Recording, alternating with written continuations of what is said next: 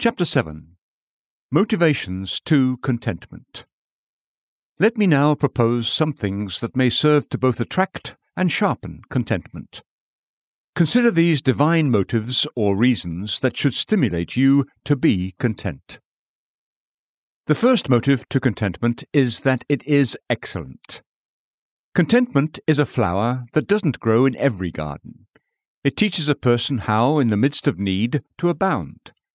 You would think it was excellent if I could prescribe a recipe or antidote against poverty. But here is something that is even more excellent. For a man to be in need and yet have enough. Only contentment of spirit can bring this. Contentment is a remedy against all our trouble, an alleviation to all our burdens. It is the cure for all our cares. Contentment, though it is not rightly a grace, it is instead a disposition of mind, has in it a happy temperament and mixture of all the graces. It is a most precious compound, made up of faith, patience, meekness, humility, and others, which are the ingredients put into it. Now, there are 7 kinds of rare excellencies in contentment. The first excellency is that a contented Christian carries heaven around with him. For what is heaven but that sweet repose and full contentment that the soul has in God? In contentment there are the first fruits of heaven. There are 2 things in a contented spirit that make it like heaven. 1. God is there. Something of God can be seen in that heart. A discontent Christian is like a rough, tempestuous sea. When the water is rough, you can see nothing there. But when it is smooth and serene, then you may see your face in the water. Proverbs 27:19. When the heart rages through discontent, it is like a rough sea. You can see nothing there, only passion and murmuring. There's nothing of God, nothing of heaven in that heart. But by virtue of contentment, the heart is like the sea when it is smooth and calm. There is a face shining there. You may see something of Christ in that heart, a representation of all the graces. And 2, rest is there. Oh, what a Sabbath is kept in a contented heart! What heaven! A contented Christian is like Noah in the ark. Though the ark was tossed with waves, Noah could sit and sing in the ark. The soul that is in the ark of contentment sits quiet and sails above all the waves of trouble. He can sing in this spiritual ark. The wheels of the chariot move, but the axle stays still. The circumference of the heavens is carried around the earth, but the earth does not move out of its center. When we meet with motion and change in the creatures around us, a contented spirit is not stirred nor moved out of its center. The sails of a mill move with the wind, but the mill itself stands still, an emblem of contentment. When our outward condition moves with the wind of providence, the heart remains settled through holy contentment, and when others are like quicksilver, shaking and trembling through unrest, the contented spirit can say, as David, "O God, my heart is fixed." Psalm 57:7. What is this but a piece of heaven? The second excellency is that whatever is defective or missing in the creature is made up in contentment. Christians may lack the comforts, the land, and the possessions that others have, but God has instilled into their hearts contentment, which is far better. In this sense, that is true of our Saviour. They shall receive an hundredfold. Matthew 19:29.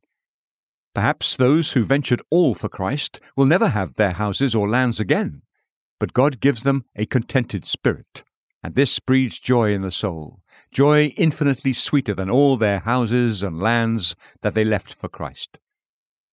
It was sad regarding David's outward comforts, being driven, as some think, from his kingdom. Yet regarding the sweet contentment he found in God, he had more comfort than men have in the time of harvest and vintage. Psalm 4:7. One person may have house and lands to live on, and another has nothing, just a small trade. Yet even that brings in a livelihood. A Christian may have little in the world, but he drives the trade of contentment, so he knows how to be in need just as well as how to abound. Oh, the rare art, or rather the miracle, of contentment. Wicked people are often anxious in the enjoyment of all things. The contented Christian is well in the lack of all things. But how does a Christian come to be contented in the deficiency of outward comforts? A Christian finds contentment in the promises of God. He is poor in purse, but rich in promise. There is one promise that brings sweet contentment into the soul. They that seek the Lord shall not want, lack, any good thing. Psalm 34:10. If the thing we desire is good for us, we will have it. If it is not good, then the not having is good for us. Resting satisfied with the promise gives contentment. The third excellency is that contentment tunes us to serve God. It oils the wheels of the soul and makes it more agile and nimble. It composes the heart and makes it fit for prayer and meditation. How can he that is in a frenzy of grief or discontent attend upon the Lord without distraction? 1 Corinthians 7:35. Contentment prepares and tunes the heart. First you prepare the viol and wind up the strings before you play a bit of music. When the Christian's heart is wound up to this heavenly frame of contentment, then it is fit for duty. A discontented Christian is like Saul when the evil spirit came on him. Oh, what clashing and discord he makes in prayer!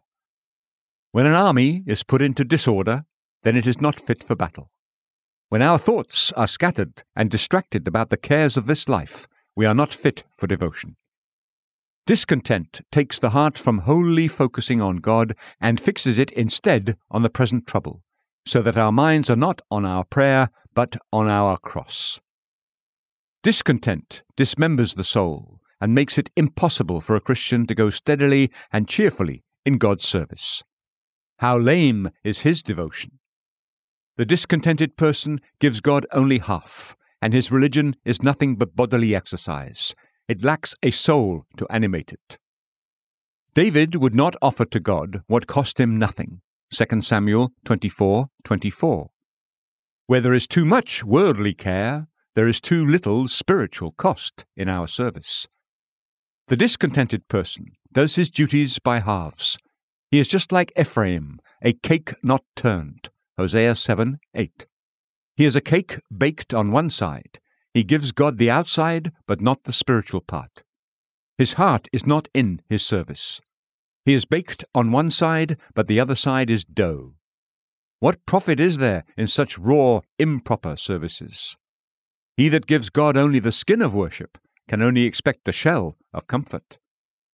Contentment brings the heart into frame and composes our soul. Only then do we give God the flower and spirits of our service. Then a Christian's heart is intent and serious. There are some duties that we cannot perform as we ought without contentment. 1. We cannot rejoice in God if we are discontent. How can he rejoice who is discontent?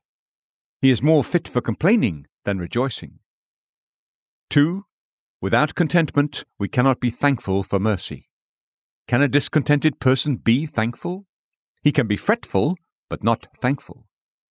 And 3. A discontent person cannot justify God's actions. How can he who is discontented with his condition do this? Ezra 9:13. He will be more likely to censure God's wisdom than to vindicate his justice. Oh, how excellent is contentment that prepares and, as it were, strings the heart for service. Indeed, contentment makes our duties not only light and agile, but also acceptable. It is this that puts beauty and worth into them, for contentment settles the soul. Now, you can make nothing of milk when it is being stirred, but if you let it settle a while, it then turns to cream. When the heart is stirred with anxiety and discontent, you can make nothing of those duties. How thin, how fleeting, how dry they are! But when the heart is settled by holy contentment, now there is some worth in our duties. Now they turn to cream.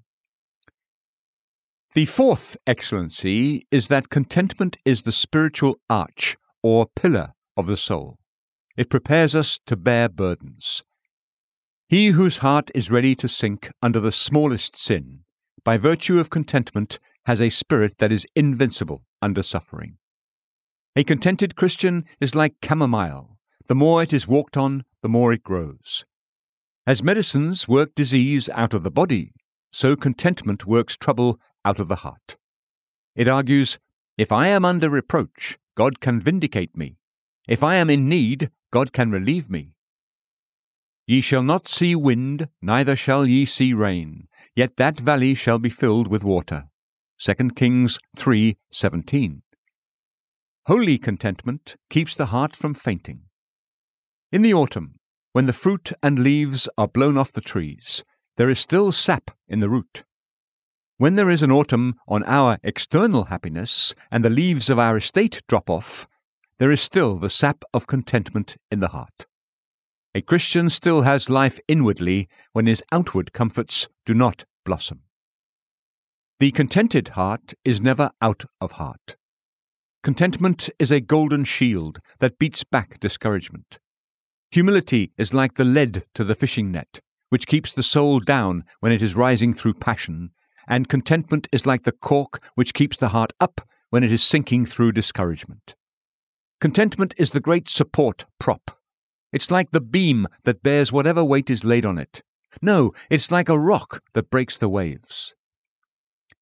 It is strange to observe the same affliction lying on two men. How differently they carry themselves under it.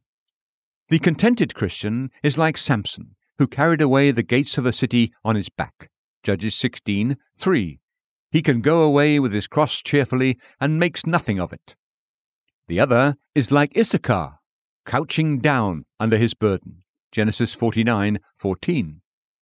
The reason is that one man is discontent, and that breeds fainting. Discontent expands the grief, and grief breaks the heart.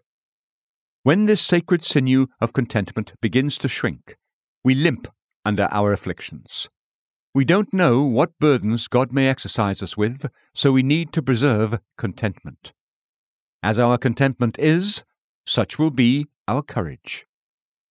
With his 5 stones and his sling, David defied Goliath and overcame him. Get contentment into the sling of your heart, and with this sacred stone you may both defy the world and conquer it. You may break those afflictions that otherwise would break you. The 5th excellency of contentment is that it prevents many sins and temptations. First, it prevents many sins. Where contentment is lacking, there is no lack of sin. Discontent with our condition is a sin that does not just follow along, but is like the first link of the chain that draws all the other links along with it. In particular, there are 2 sins that contentment prevents: impatience and complaining. Discontent and impatience are twins. This evil is of the Lord. What should I wait for the Lord any longer? 2 Kings 6:33. As if God were bound to give us the mercy just when we desire it. Impatience is no small sin, as you will see if you consider from where it comes. It comes from a lack of faith. Faith gives the right idea of God. It is an intelligent grace.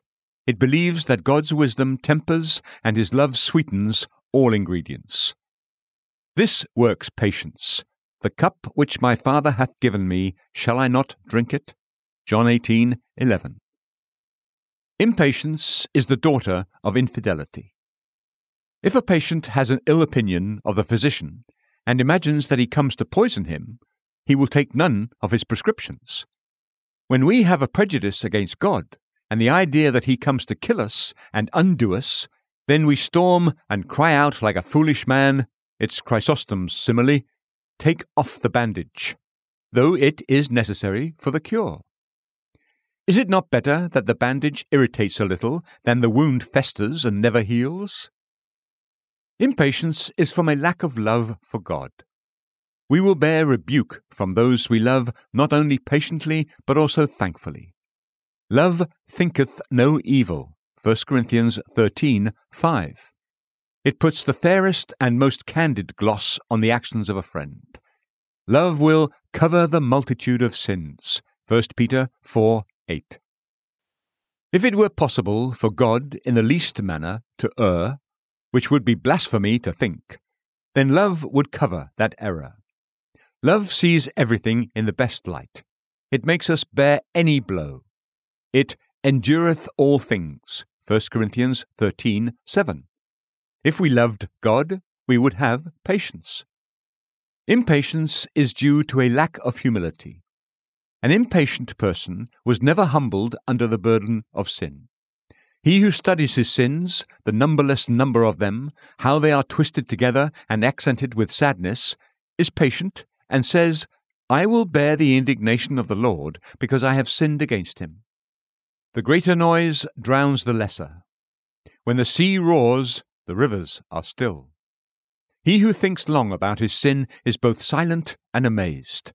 He wonders why it is not worse with him. How great is this sin of impatience! And how excellent is contentment, a counterweight against this sin. The contented Christian, believing that God does everything in love, is patient and does not have one word to say unless to justify God.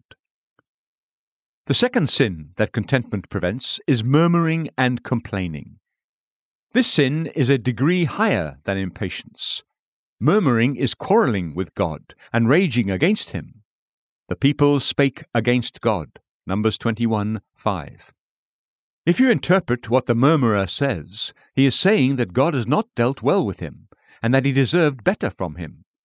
The murmurer charges God with folly. This is the language, or rather the blasphemy, of a murmuring spirit. God should have been a wiser and better God. The murmurer is a mutineer. The Israelites are called in the same text both murmurers and rebels, Numbers 17:10, and is not rebellion just like the sin of witchcraft? You who are a murmurer are in the account of God the same as a witch, a sorcerer, as one who deals with the devil. This is a sin of the first magnitude. Murmuring often ends in cursing. Micah's mother began cursing when the talents of silver were taken away, Judges 17:2, and so does the murmurer when a part of his estate is taken away. Our murmuring is the devil's music. This is the sin that God cannot bear. How long shall I bear with this evil congregation which murmur against me? Numbers 14:27. It is a sin that sharpens the sword against a people. It is a land-destroying sin. Neither murmur ye, as some of them also murmured, and were destroyed of the destroyer. 1 Corinthians 10:10. This sin is ripening. Without mercy, it will hasten our nation's funerals. How excellent, then, is contentment, which prevents this sin. To be content and yet murmur is only half right. A content Christian accepts his present condition and does not murmur. He instead admires. Here is the excellency of contentment. It is a spiritual antidote against sin. Contentment prevents many temptations. Discontent is a devil that is always tempting. It sets people onto deviant methods. Those who are poor and discontent will attempt anything. They will go to the devil for riches. Those who are proud and discontent will hang themselves as Ahithophel did when his counsel was rejected. 2 Samuel 17:23. Satan takes great advantage of discontent. He loves to fish in these troubled waters. Discontent both eclipses reason and weakens faith, and it is Satan's strategy to break over the hedge where it is weakest. Discontent makes a breach in the soul, and usually at this breach the devil enters by a temptation and storms the soul. How easily can the devil, by his logic, dispute a discontent Christian into sin? He forms an argument like this: He who is in need must save himself. You are now in need. Therefore, you ought to try to save yourself.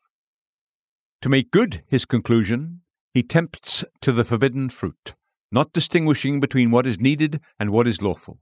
What? He says, you don't have a livelihood? Never be such a fool as to starve. Take advantage of every opportunity, whether it's good or bad. Eat the bread of wickedness and drink the wine of violence. Proverbs 4:17. You see how the discontent person is prey to that sad temptation to steal and take God's name in vain. Contentment is a shield against temptation, for he who is content knows as well how to be in need as to abound. He will not sin to get a living. Even though his food and supplies may run low, he is content. He lives as the birds of the air on God's providence, and does not doubt that he will have enough to pay for his passage to heaven. Discontent also tempts us to atheism and apostasy. Discontent asks, if there is a God to take care of things here below, would he allow those who have walked mournfully before the Lord of hosts to be in need? Malachi 3:14. Throw off Christ's garments, abandon religion. Job's wife, being discontent with her condition, said to her husband, Dost thou still retain thine integrity? Job 2:9. It was as if she had said, Do you not see, Job, what has become of all your religion? You fear God and shun evil, Job 1:8, but how are you better off? Look how God turns his hand against you. He has struck you in your body, your possessions, and your family, and you still retain your integrity? What? You are still devout? You still weep and pray to him? You fool, throw off religion. Do not believe in God.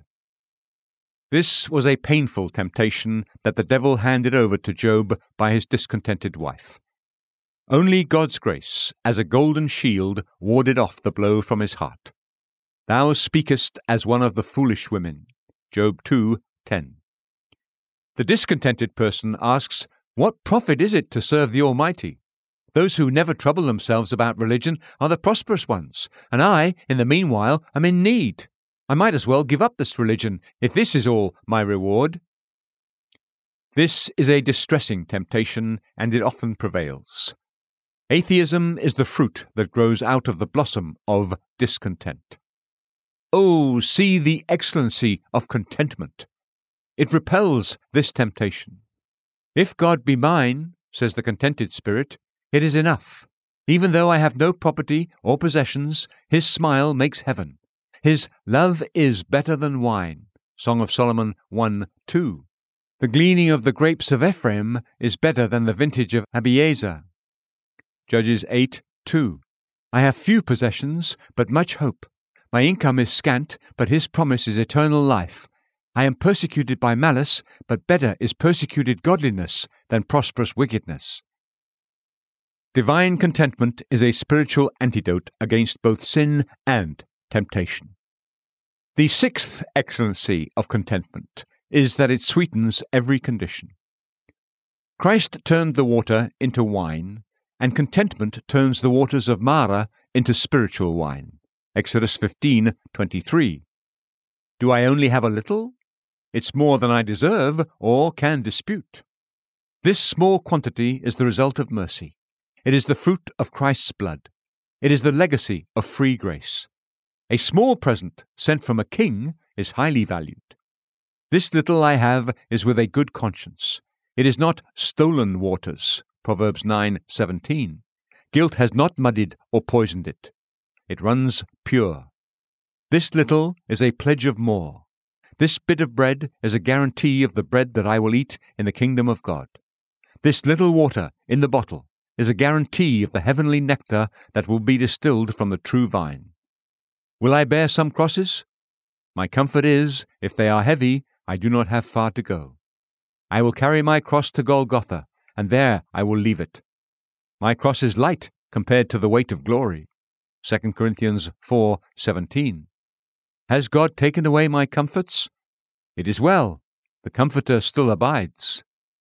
Thus, contentment, like a honeycomb, drops sweetness into every condition. Discontent is a leaven that sours every comfort. It puts bitterness on the breast of the creature. It lessens every mercy. It triples every cross. But the contented spirit sucks sweetness from every flower of providence. It can make poison into sweet syrup. Contentment is full of consolation. Contentment has another excellency, a seventh one. It is the best commentator on providence. It makes a fair interpretation of all God's dealings. Contentment construes even the darkest and bloodiest providence of God in the best sense. I may say of it, as the apostle of charity, it thinketh no evil. Contentment says that sickness is God's furnace to refine his gold and make it sparkle even more. The prison is a chapel or house of prayer. What if God melts away my body and earthly things from me? Perhaps he saw that my heart grew too much in love with them. If I had stayed too long in that fat pasture, I would have gorged to excess, and the better my estate was, the worse my soul would have been. God is wise. He has done this either to prevent some sin or to exercise some grace. What a blessed frame of heart this is! A contented Christian is an advocate for God against unbelief and impatience. Discontent, however, takes everything from God in the worst sense. It accuses and censures God. This evil, I feel, is a symptom of greater evil. God is about to undo me. The Lord has brought us here into the wilderness to kill us. The contented soul takes everything well, and when his condition is as bad as it can be, he can say, "Truly, God is good." Psalm 73:1. The second motivation to contentment is that Christians already have that which may make them content. Hasn't God given you Christ? In him there are unsearchable riches. Ephesians 3:8. He is such a golden mine of wisdom and grace that all the saints and angels could never dig to the bottom. Seneca said to his friend Polybius, "Never complain of your hard fortune as long as Caesar is your friend." So I say to a believer, never complain as long as Christ is your friend. He is an enriching pearl, a sparkling diamond. The infinite luster of his merits makes us shine in God's eyes. Ephesians 1:6-7. In him there are both fullness and sweetness. He is unspeakably good. Raise up your thoughts to the highest pinnacle, stretch them to the farthest distance, let them range to their full latitude and extent. They will still fall infinitely short of these indescribable and inexhaustible treasures that are locked up in Jesus Christ. Is that not enough to give the soul contentment? A Christian who lacks necessities but has Christ has the one thing that is necessary. Luke 10:42. Your soul is exercised and enameled with the graces of the Spirit. Is that not enough to give contentment? Grace is of a divine birth. It is the new planting. It is the flower of the heavenly paradise, the embroidery of the Spirit, the seed of God. 1 John 3:9. It is the sacred anointing. 1 John 2:27. It is Christ's portrait in the soul. It is the very foundation on which the framework of glory is laid. Grace is of infinite value. Faith is a jewel. It is aptly called precious faith. 2 Peter 1:1. What is love but a divine sparkle in the soul? A soul beautified with grace is like a room richly hung with tapestries, or the firmament dressed with glittering stars. These are the true riches, Luke 16:11, which cannot exist with condemnation. Is there not enough here to give the soul contentment? All other things are like the wings of a butterfly. They are curiously painted, but they defile our fingers. Earthly riches, said Augustine, are full of poverty. Indeed they are, for they cannot enrich the soul. Often under silken apparel there is a threadbare soul. They are corruptible. Riches are not forever, as the wise man said, Proverbs 27:24. Heaven is a place where gold and silver will not go. A believer is rich toward God, Luke 12:21. Why then are you discontent? Has not God given you that which is better than the world? What does it matter if he doesn't give you the box, if he gives you the jewel? What if he denies you pennies if he pays you with a better coin? He gives you gold, spiritual mercies. What if the water in the bottle is gone? You have enough in the fountain. Those who have God's fullness have no need to complain of the world's emptiness. David said, The Lord is the portion of mine inheritance. Psalm 16:5. So let the chips fall where they may. In a sickbed or a prison, I will say, I have landed in a pleasant place. Yes, I have a pleasing and substantial heritage. Are you not heir to all the promises? Do you not have the promise of heaven? When you let go of your natural life, are you not sure of eternal life? Has God not given you the pledge and first fruits of glory? Is this not enough to work the heart to contentment? The third argument for contentment is that if we are not content, we contradict our own prayers. We pray, Thy will be done, Matthew 6:10, but it is the will of God that we are in such a condition. He has decreed it, and He sees it best for us. Why then do we murmur and are discontented by that which we pray for?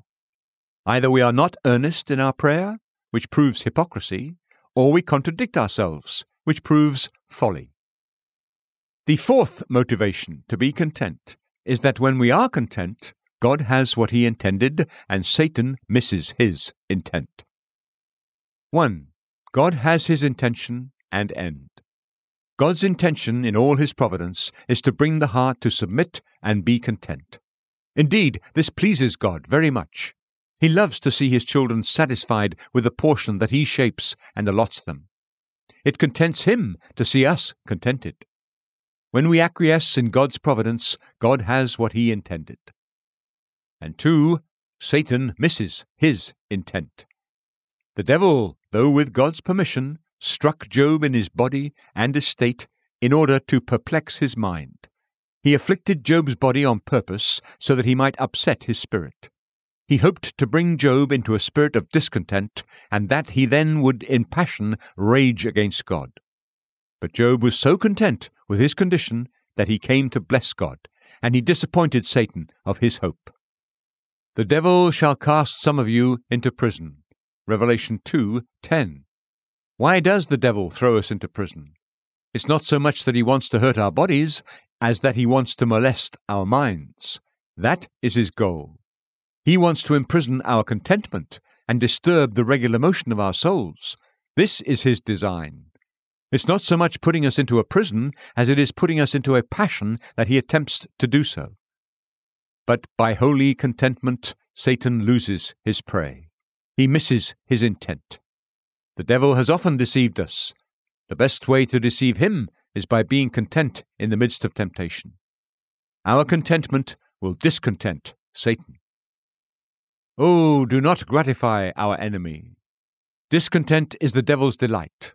He wants us to be discontent. He loves to warm himself at the fire of our passions. Repentance is the joy of the angels, and discontent is the joy of the devils. As the devil dances at discord, he sings at discontent. The fire of our passions makes the devil a bonfire. It is a kind of heaven to him to see us torturing ourselves with our own troubles. But by holy contentment, we frustrate him of his purpose, and confound and confuse him. The fifth motive to be content is that by contentment a Christian gains victory over himself. For a person to be able to rule his own spirit is the most noble conquest of all. Passion denotes weakness. To be discontent is suitable to flesh and blood, but to be in every state content, reproached yet content, imprisoned yet content, this is beyond nature. This is some of that holy valor and chivalry that only a divine spirit is able to infuse. To have a calm and patient spirit in the midst of the affronts and changes of the world is a conquest worthy of the garland of honor. Holy Job, stripped of everything, left his scarlet robe and embraced the dunghill, a sad catastrophe, yet he had learned contentment. It is said he fell down upon the ground and worshipped. Job 1:20. One would have thought he would have fallen on the ground and blasphemed, but no, he fell and worshipped. He adored God's justice and holiness. Behold the strength of grace. Here was a humble submission, yet a noble conquest. He got the victory over himself. It is no great matter for a person to yield to his own passions, This is easy to do, but to content himself in denying himself, this is sacred. The sixth great motive to work the heart to contentment is the consideration that all God's providence, no matter how difficult or bloody, will do a believer good. We know that all things work together for good to them that love God. Romans 8:28. Not only all good things, but also all evil things work for good.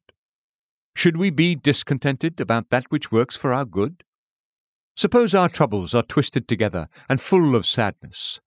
What if sickness, poverty, reproach, and lawsuits unite and muster their forces against us? All will work for good. Our maladies will be our medicines. Will we grieve over that which will undoubtedly do us good? Unto the upright there ariseth light in the darkness. Psalm 112:4. Affliction may be called Mara. It is bitter, but it is physical. Because this is so full of comfort, and may be a most excellent remedy against discontent, I will expand on this some. It may be asked how the evils of affliction work for good. There are several ways. First, they are disciplinary. Afflictions teach us. The psalmist, having very elegantly described the church's trouble in Psalm 74, prefixed the title Maskil to the psalm, which signifies a psalm that gives instruction. That which gives instruction works for good. God sometimes puts us under the black rod, but it is a rod of discipline. Hear ye the rod, and who hath appointed it? Micah 6:9. God makes our adversity our university. Affliction is a preacher. Blow the trumpet in Tekoa. Jeremiah 6:1. The trumpet was to preach to the people. Be thou instructed, O Jerusalem. Jeremiah 6:8. Sometimes God tells the minister to lift up his voice like a trumpet. Isaiah 58:1. Here he tells the trumpet to lift up his voice like a minister. Afflictions teach us humility. We are generally prosperous and proud. Corrections are God's corrosives to eat out the proud flesh. Jesus Christ is the lily of the valleys. Song of Solomon 2:1. He dwells in a humble heart. God brings us into the valley of tears so that he may bring us into the valley of humility. Remembering mine affliction and my misery, the wormwood and the gall, my soul hath them still in remembrance, and is humbled in me. Lamentations 3:19-20. When people grow too high and proud, God has no better way with them than to brew them a cup of bitter wormwood. Afflictions are compared to thorns. Hosea 2:6. God's thorns are to prick the balloon of pride. Suppose a man runs at another with a sword to kill him, but accidentally it only stabs his abscess of pride. This does him good. God's sword is to let out the abscess of pride. Will that which makes us humble make us discontent? Afflictions teach us repentance. Thou hast chastised me, and I was chastised. I repented, and after that I was instructed. I smote upon my thigh. Jeremiah 31:18-19. Repentance is the precious fruit that grows on the cross. When distilling water from roses, the fire is put under the still, and then the water drops from the roses. Fiery afflictions make the waters of repentance drop and distill from the eyes. Is there here a reason to be discontent? Afflictions teach us to pray better. They poured out a prayer when thy chastening was upon them. Isaiah 26:16. Before they would say a prayer, now they poured out a prayer. Jonah was asleep in the ship, but awake and at prayer in the whale's belly. When God puts us under the firebrands of affliction, our hearts boil over even more. God loves to have his children possessed with a spirit of prayer. Never did David, the sweet singer of Israel, tune his harp more melodiously, never did he pray better than when he was on the waters. Afflictions improve the discipline of prayer. Will we be discontent with that which is for our good? Second, afflictions prove us. For thou, O God, hast proved us. Thou hast tried us as silver is tried. Thou broughtest us into the net. Thou laidst affliction upon our loins. Psalm 66, 10-11. Gold is not made worse by being tried and tested, or corn by being fanned. Affliction is the standard of sincerity. It tests what metal we are made of. Affliction is God's fan and his sieve, separating the grain from the chaff. It is good that people are revealed and known. Some serve God for the perks. They are like the fisherman who makes use of the net only to catch the fish. They go fishing with the net of religion only to catch advancement. Affliction reveals these people. Hypocrites will fail in a storm. True grace holds out in the winter season. Precious faith is that which, like the stars, shines brightest in the darkest night. It is good that our graces are brought to trial. When they are, we have the comfort and the gospel has the honor. Why then be discontent? Third, afflictions work for our good because they flush out sin. Should we be made discontent by this? What if I have more trouble but have less sin? The brightest day has its clouds, the purest gold its dross. The most refined soul has less of corruption but still has corruption. The saints lose nothing in the furnace except what they can spare, their dross.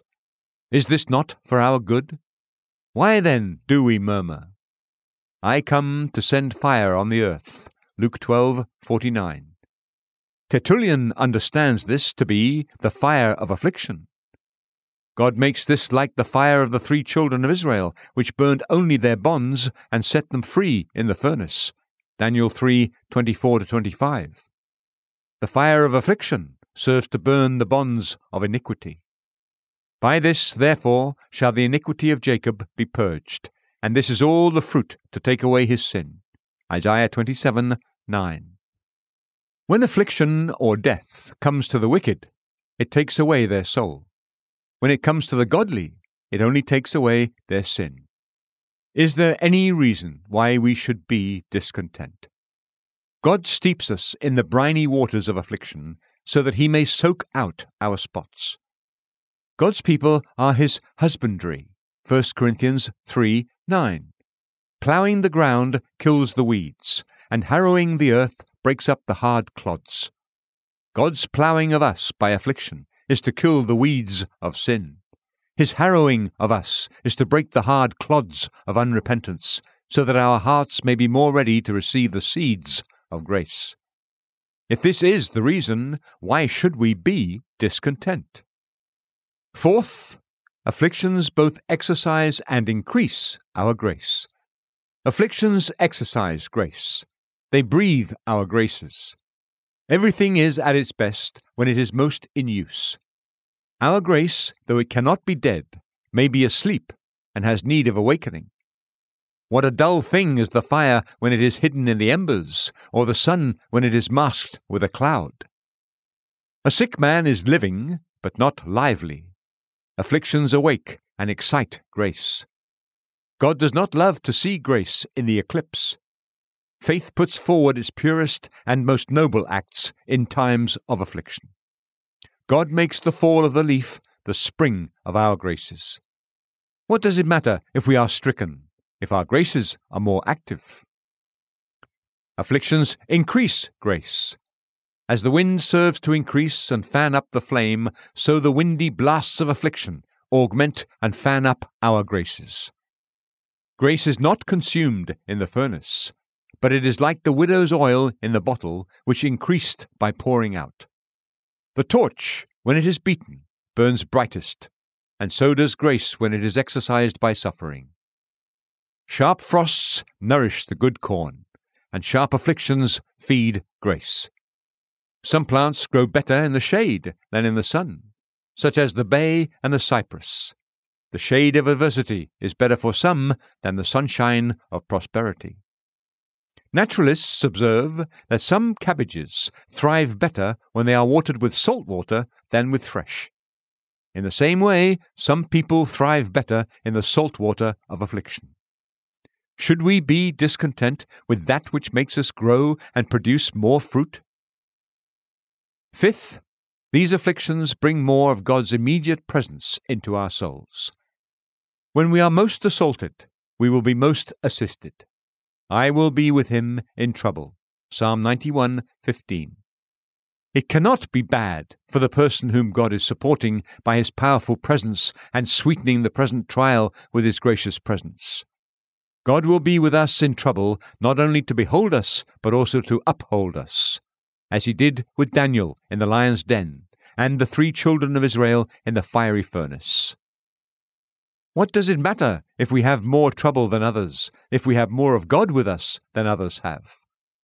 We never have sweeter smiles from God's face than when the world begins to look strange. Thy statutes have been my songs. Where? Not when David was on the throne, but in the house of my pilgrimage. Psalm 119:54.